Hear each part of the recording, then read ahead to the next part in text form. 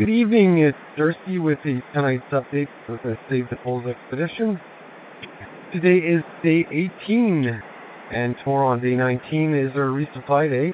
It's also going to be our rest day, our first rest day in 19 days. We've had a half day at day 10, and it's going to be well deserved. Today we traveled at 10.2 nautical miles. Temperature was about -32 with a biting wind chill. Speaking of wind, out here, wind is just not chill you. It also makes you drift.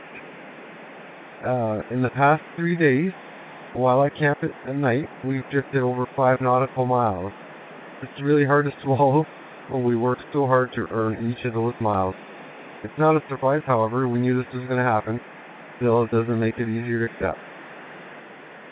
Moving on here. There's perhaps a lot of people that are wondering why we're using the nautical mile term. It might seem a little ancient as opposed to kilometers. However, the explanation's simple, and it's a lot easier for us to use nautical miles. It's simply because it works well with our grid position. 1 nautical mile, 1 minute of latitude is equal to 1 nautical mile. So 60 nautical miles is equal to 1 degree. Hopefully that makes sense here. Right now we've passed the 85th degree of latitude, so we have less than 300 nautical miles to go, or 5 degrees. Anyways, we continue working hard every day, and morale continues to be great.